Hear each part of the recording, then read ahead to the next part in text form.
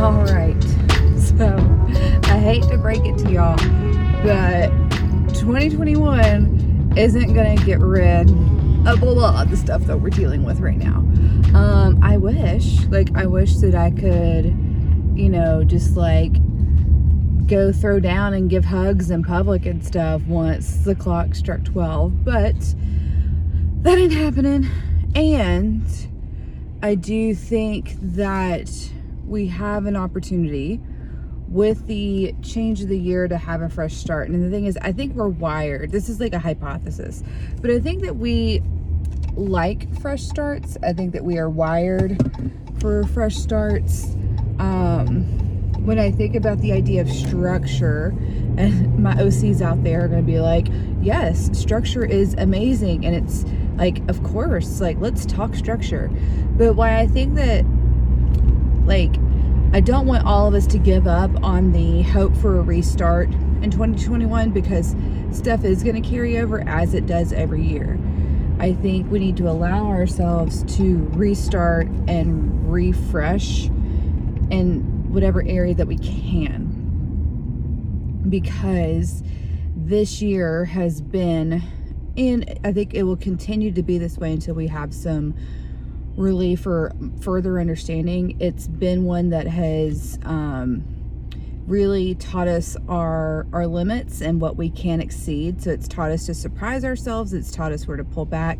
There's been a lot of undoing and learning, and things brought to light in 2020. So when we think about this fresh start and a fresh new year and a new planner, I'm actually kind of grieving a new planner, because my one before is what I used when I started my business, but I'll get over that.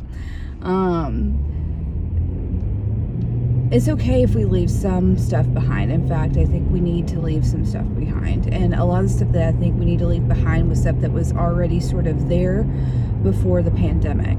And this was a concept that I was talking with one of my clients, is that, when things are going okay, there's stuff that's buried under the surface, kind of like landmines.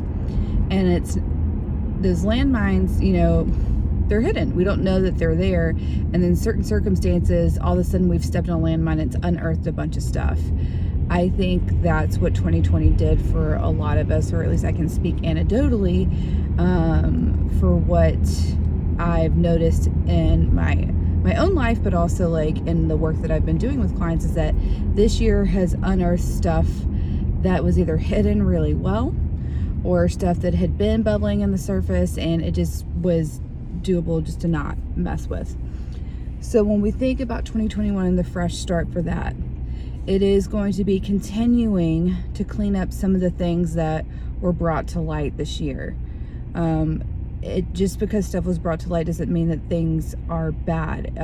That's the whole point of undoing and cleaning and sorting and going through all of that, is to begin learning new stuff. It's opportunities to implement new strategies. It's opportunities to change our perspective, and it's still work. It's still tired. And so when we think about a restart, if you have time to rest, take some time to rest. Reprioritize, see what matters most in this next chapter of your life. I wish that we could kind of see life like semesters. That's the one benefit when I'm working with my high school and college guys, people that are in school, is that if you hate a class, guess what? It is done in one semester. And that's I'm pretty envious of that, because sometimes the things in our lives don't come and go like semesters. They just stick around.